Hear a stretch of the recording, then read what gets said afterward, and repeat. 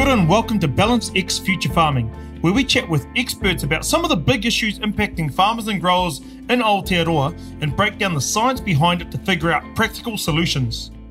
I'm your host, Tangaroa Walker, a typical Kiwi farmer based down here in Murihiku, Southland, and I'm looking forward to learn too. In this episode, we're talking about something that I'm very passionate about, and that's animal welfare. It's something that matters a whole lot to me, and it's always an area of concern among mates of mine in the industry. And it matters so much to our end consumer, now more than ever before. We're talking about how to manage animal well-being, not just for now, but also into the future, as our world keeps changing. Stockmanship is a very rare skill where you can't read it, you can't watch it, it's something that you have to feel. You have to have a real good connection with the animals, and that takes patience, time, and hours of observation. On today's podcast, we catch up with two experts, Paul Sharp and Dr. Cheryl O'Connor. Starting from a dairy farming background in the Central Plateau, Paul founded Nutrition Services Limited, a ruminant nutrition consultancy business. Paul later joined Ag Research in 2001 and is now a consultant nutritionist for Seals Winslow. He develops industry expertise in ruminant pastoral farming while running his own dairy farm in the far north. And we also have Dr. Cheryl O'Connor, who is an animal behaviour and welfare science team leader at Ag Research Ruakura. She has been an animal behaviour scientist for 30 years, well, just about my whole life, and previously assisted and advised the National Animal Welfare Advisory Committee in the development of animal welfare standards. Well, Paul and Cheryl, I'm really excited to have you guys here. Can't wait to pick your guys' brains, and hopefully we can take our listeners on a bit of a journey and see what it's like through the lens of an animal. Let's crack into it.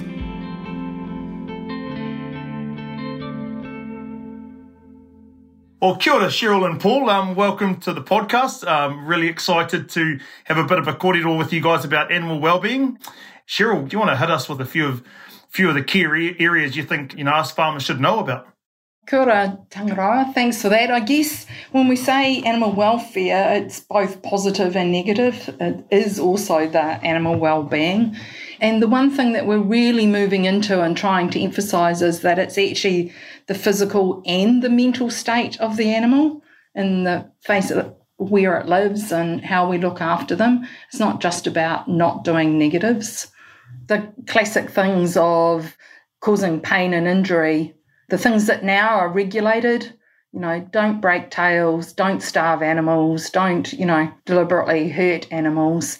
But I guess, more than that, it's kind of thinking and just not doing bad things, just living is only kind of a neutral state for an animal. That doesn't give them a good life. They need some rewarding and some ability for choice and control in their lives to have a good life, which I know, you said, yourself, that's why I believe that's why most people who are farming, particularly livestock farmers, is because actually they like animals and they want to do right by them. That's why they're farming with animals, not cropping, Absolutely. And Paul, with the current situation on farms is a little bit time poor. Do you think that understanding the welfare, animal welfare, and what's going on with cows is important? Oh, absolutely. Just from a practical point of view, there's a hard way of doing things and an easy way of doing things. And on farm, if you encourage an animal to do something it wants, it does it well. Absolutely. If you're constantly fighting and chasing and trying to force it to do something that it's uncomfortable to do, scared to do, or doesn't want to do, everything gets hard and noisy and takes a lot longer and causes a lot more angst. Even at a real basic level, looking out for the animal and trying to work with it, provide an environment and enjoys and encourage it to do things it wants to do, makes life easy for everybody. I think that's a good point. It causes angst for the people and the animals. It's as simple as that.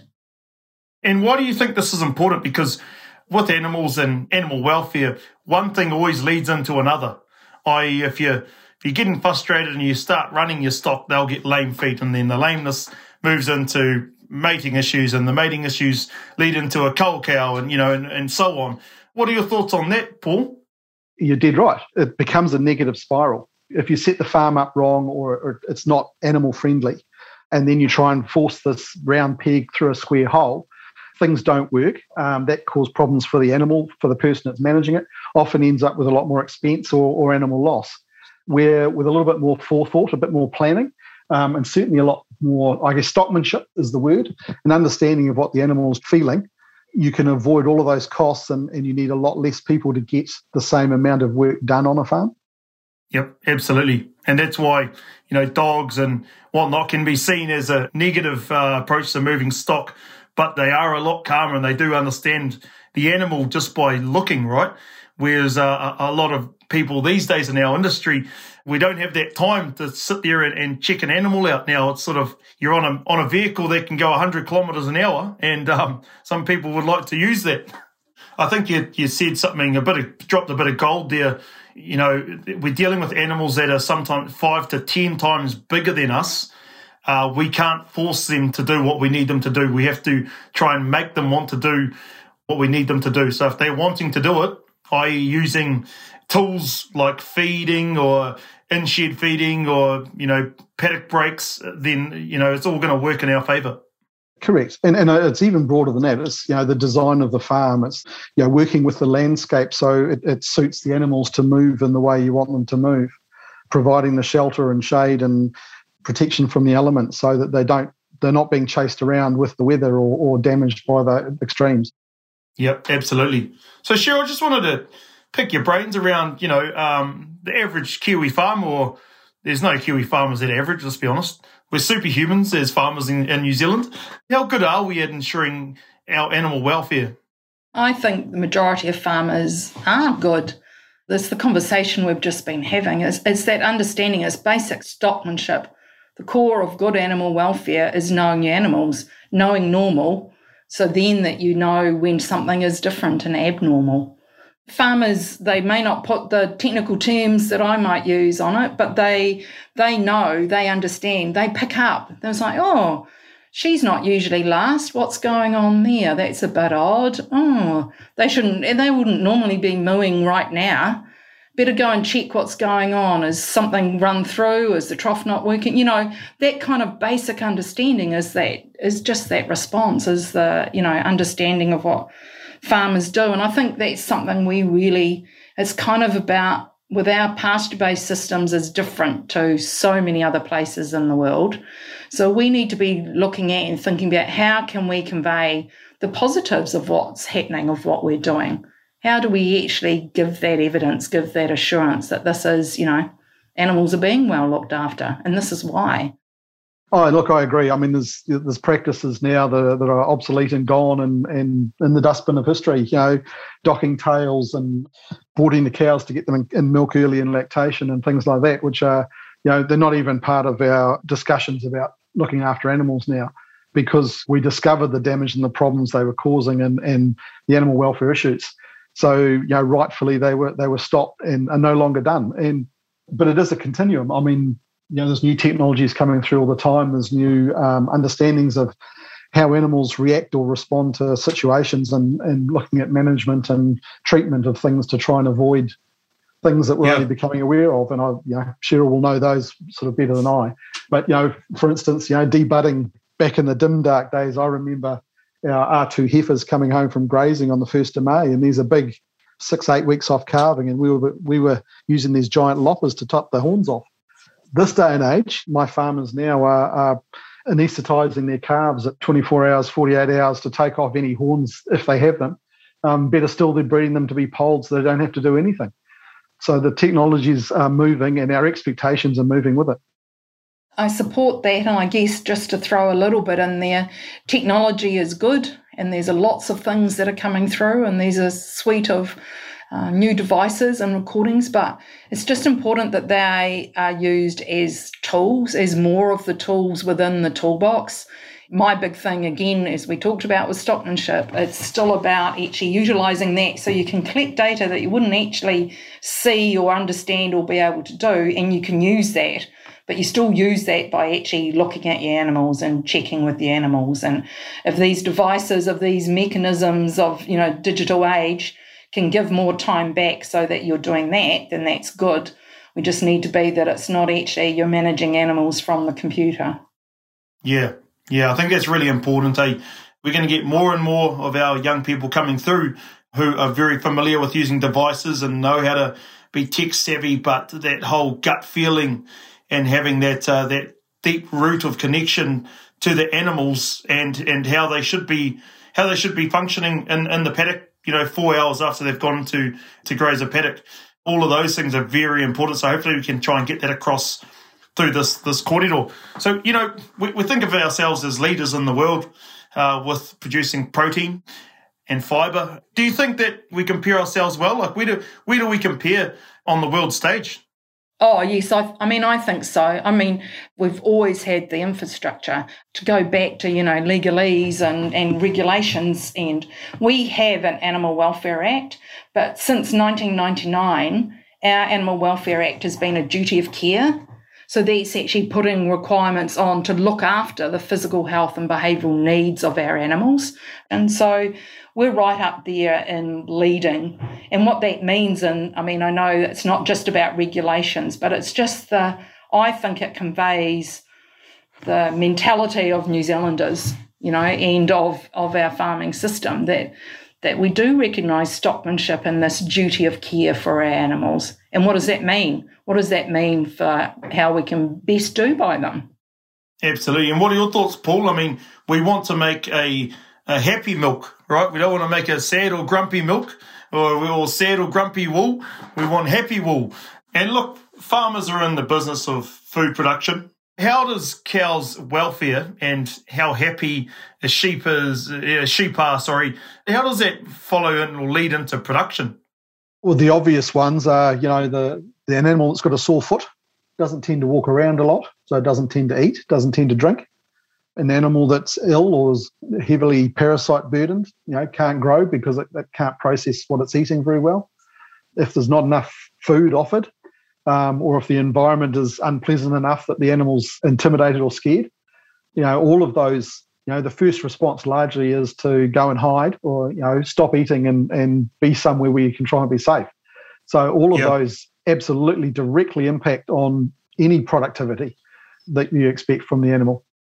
To follow on from Paul, I agree. I guess some of the examples, for us, it's not just about production, but that is an element of it.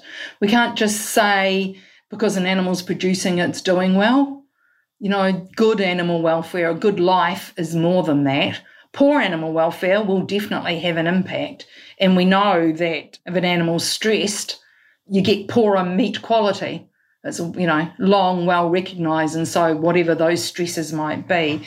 And I guess there's some stuff as well, changing farm practices, thinking about what they're doing and how they might improve. You get better body condition, and you get better body condition and the animals are healthier and in better body condition, then actually you also get better in-calf rates in the time, and all of those flow-on effects. So it's about being part of the whole farm system and how it interrelates and what you change in your management and your whole farm system that has, sometimes it's not as direct as you stress an animal, you have poor meat quality. Sometimes it's not so obvious that you can see the percentage increase or decrease in production, but it will be there, and over the long run and within the whole farm system, you will see all of those broader benefits, including better well-being for the animals.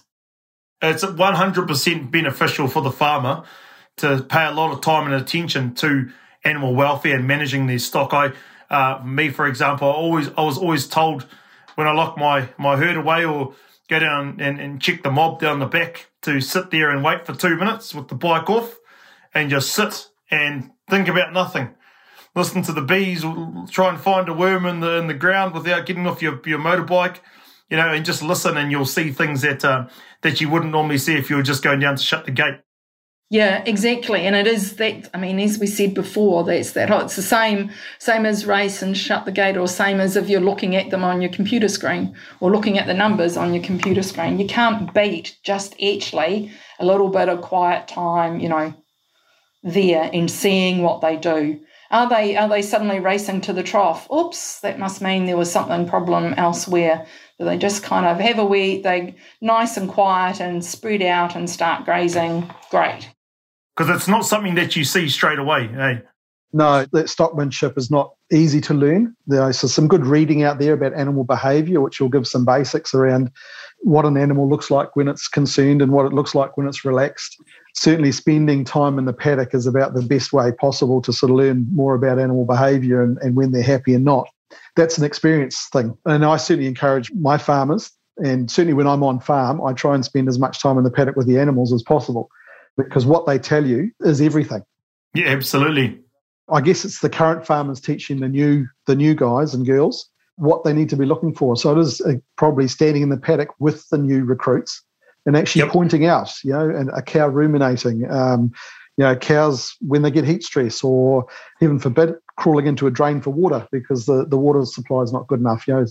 Just taking the time to actually pass on some of that experience. My bit of gold is ultimately the animals pay the bills. Yes, so they're the boss. Yeah, happy cows, happy life. If you look after them, they'll look after you. Yes, for all of us listeners out there that are new to farming, take the time, guys, take the efforts. The more time and attention we pay to animals when they're standing stationary out in the paddock, the more love and care we can give them when we start getting them in these confined spaces, because it all transfers. So let's chat about the global regulatory environment. Well, how do you guys see public perception and driving regulations? Ultimately, if our consumers, of primary industry consumers, don't like what they think they see or what they perceive they're seeing, we will be shut down. So we have to, as an industry and as animal agriculture, have to demonstrate that animal welfare and the well-being of our animals is at our forefront. And if there are procedures that our consumers are concerned about, we either need to be able to demonstrate why they are not a concern or find a way of changing.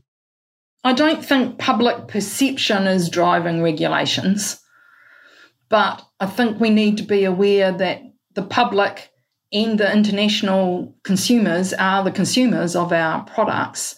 So there's some room in there. It's not just about perception, but it's also about we need to be better at actually telling our story. And I think particularly internationally, but growing amount of, the provenance of New Zealand and pastoral farming is critical, but we need to actually be telling that story and more having the evidence to show why actually being out and grazing is important, and cows do like it. And we're already doing that. So how do we better sell all of these things that we're already doing, along with how we can then promote what the cows would want even more. So there's a room there in telling the story better, I think. Yeah, good point, Cheryl. I was just thinking, farmers make up a whole lot of small business in Aotearoa, yet we all get paid pretty evenly for our products. Therefore, the secrets to produce that product, there aren't none. Because whether I know what John knows down the road, we're all getting paid the same. But nobody's really telling their story. I think I would have been the first farmer in Aotearoa to use social media to the scale that I've used it to. The thing is that it's costed me $70 a month to do the marketing for that. And I'm pretty sure every farmer has a spare 5 milk solids to pay on a phone bill to market their product. And, we've never been in the business of marketing farmers, because the tanker drives up our driveway and we get paid every month. What are the opportunities you can see? The collective approach of New Zealand is some advantage too. I would suggest, having worked overseas a fair bit, in that because everybody does largely work together and does share information, we also can share some expectation. So the bottom end of our industry are in the spotlight, as it were, and regulations, and local farmers and national farmers are, making it more difficult for those people to continue to do the things that we disapprove of. That collective approach within New Zealand is also, I think, an advantage, or has the potential to be an advantage for us overseas as well. And it helps keep the general view of New Zealand, I think, in a positive light. That's right. And it's a little bit, as you've said, that you're going Tangaroa is like everybody's basically farming the same. So why aren't we New Zealand Inc. or whatever terminology you want to use? There's a real opportunity if we actually do promote our pastoral farming and the provenance and what that means, then there is very wide benefits for all of those people that are not spending their money to go on social media like you are, Tangaroa. They should thank you. But, that collective means that if you're telling a good story, this is what farming in New Zealand means, then it has very broad audience. There is definitely a growing focus on animal welfare, and we can look at that as opportunity or challenge. How I see it is it's an untold story that has been perceived the wrong way. So our consumers currently see the money and they see the farmer with the ute and the flash Holden V8 and they see them on holiday at their batch every now and then. But the reason is because we don't show what we do to get there. There's a whole lot of opportunity around animal welfare because it's really hard to see somebody's heart. You can't show someone's heart unless you're a part of that heart, right? With farmers, we have got the biggest hearts. We're one of the most trusted businessmen because we use that heart with every decision we make. And I think there is so much opportunity for us here as farmers in Aotearoa to show, what level of animal welfare there is on farm, and nothing's changing there because it's always been there. It's just that nobody knows. What are your thoughts on that, Paul? Yeah, no, I agree. Some of the excitement going forward is technology that's going increasingly becoming common on farm, that connectedness back out into the globe. The ability to get on the internet and almost see the cow heading to the cow shed. So we can demonstrate in quite a visual way a lot of the practices that are happening on farm is potentially able to be out there a lot more because of that technology and to help demonstrate what we actually do. So I see some of those technologies coming through that are increasingly wearable technologies and stuff on farm that help identify information for management, but they also help demonstrate some of the things that are happening on the farm that are good. Some of the tracking of export meat, for instance, where some of these guys now can button it right back to the farm it came from and the animal it came from and what that animal's history was. That's quite exciting. Our consumers can get quite involved in how our farms work if we adapt to that sort of technology being involved in our farm systems. And I think there's a real opportunity there because for a lot of our consumers, the fact that we are pastoral farming and the cows are outside and natural and grazing on the grass is 3/4 of the step. Now, I don't know. I mean, New Zealanders always get worried. We don't want to show them, in mud. I think they have the image of dairy cows when we have international people that the cows are like our beef and, roaming in wide open spaces, and that's the stocking density, not break fed with 400 animals, in that block. But even so, I don't think we should be shying away from that. New Zealanders, we kind of hide away and there's kind of the if, but and maybe. 3/4 of the battle is the fact of our pastoral farming. We're already pastoral farming and it's different. It's different. The needs and the requirements and the issues, and the opportunities are there because we're so far there, but the issues are different to all of that international pressure on intensive farming. So we know shade and shelter is important. We know about the speed that they walk to the race, as you started with. We know these things that are important. Now, a lot of those things are positives in themselves, and then we know what we need to do to be making sure that the animals are having a good life within that. So it's about actually the opportunity to sell that story. Show what we're already doing. We're constantly looking to improve and be even better. I don't think we should be afraid of selling what we're doing now, telling that story, and we haven't been very good at that. It's one thing to look into a farm. You can see physically that these animals are happy or sad or grumpy. But with commercial benefits being available now for farmers that are responsible and are taking all of these into practice, and it's showing on the docket or the amount of wool that's leaving the farm and the quality of meat, how are these going to be measured in terms of animal welfare? Like, how do we measure animal welfare. It's one thing to feel it and see it, but how do you tell someone about it? Yes. I mean, the rudimentary levels are the things that are wrong with animals. So measuring condition score, measuring tail breakage or lameness or mastitis cases. That's the crude sort of bottom, or the start, I suppose, to identify those that really need to be doing more. And I guess in the future, there's a lot more technology going to get involved. And I guess that's where the researchers really come in, because, the cow's not going to actually put up a flag and say, yeah, I'm happy today, or no, not so much today.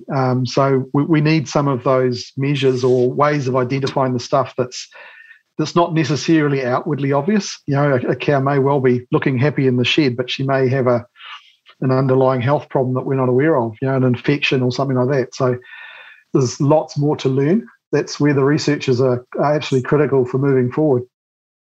It's a key area that we're working on currently, and I don't have here's your one measure. In our terms, is very much we think in the 5 domains model now, which is a new approach. So that's thinking more about the positives, because it's the basic principles within nutrition, environment, health and behaviour.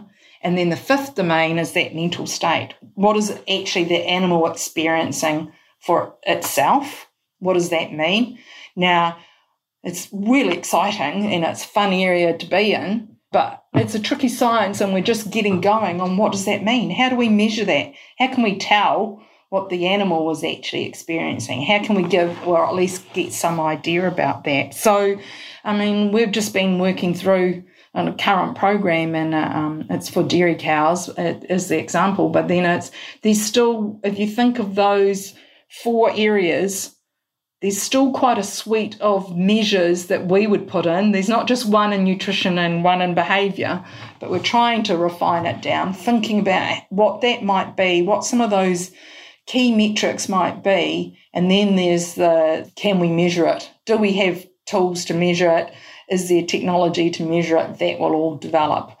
Along with that, we've just been having that conversation, there are some really exciting things, but we just don't know yet what that actually means for the animal.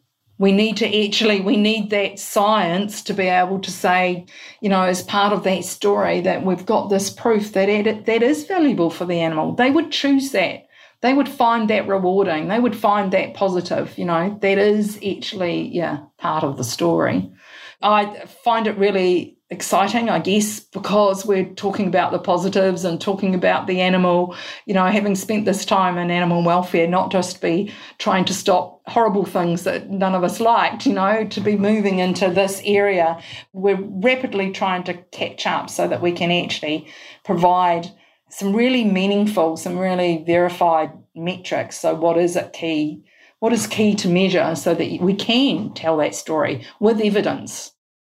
So, like on a physical level for an animal, let's say we're talking about a heifer, she's just walked into the cow shed, she hasn't released her milk, we could give her a hormone that she would naturally produce herself, being oxytocin, and she will relax and release her milk. Does that mean that when cows are happy, is there something that we can physically measure to measure a happy cow? I'm going to jump in there because you've already got it wrong. That heifer should already be very happy to be in the shed. Ideally, probably she's been through that shed 6 times as a dry cow with her cohort, and she's settled in with some mature cows that know the routine to follow through. The first milking is actually just the first time that she's been there to have cups on. And in fact, it's not stressful at all because she understands what's going on and she understands where she's going, so she's not concerned. And if we can provide that environment and that sort of security, then it's far less likely that she's going to try and withhold the milk. And then we don't have to resort to any interventions to try and undo what perhaps we should have managed. Awesome to chat with you guys. Last question.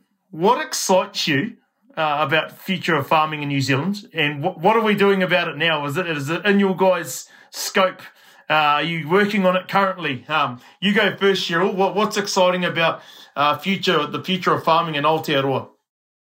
Oh, I think it's what we've ended up talking about, and for me it's the science, but it's about providing that science so that our outdoor pastoral farming, we can provide that evidence to show that the needs and wants for the animals are there and that they're having a good life.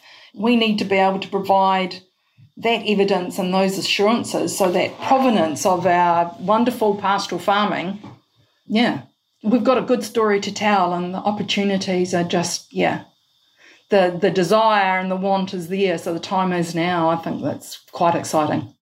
And what about yourself, Paul? I'm a bit of a data geek. The new technologies coming through for the industry, the wearable technologies, for me are really, really exciting.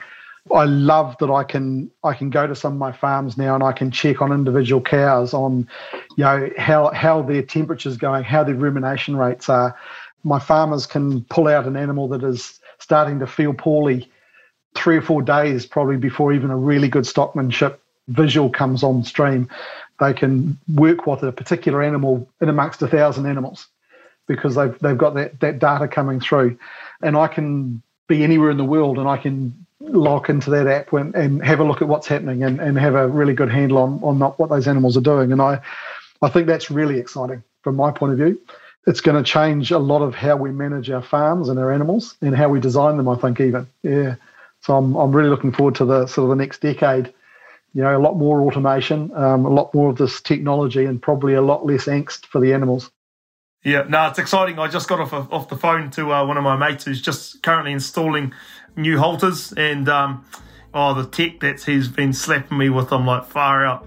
And it doesn't even cost much, right? It's not even that expensive considering all of the data that can pop out the bottom. So awesome.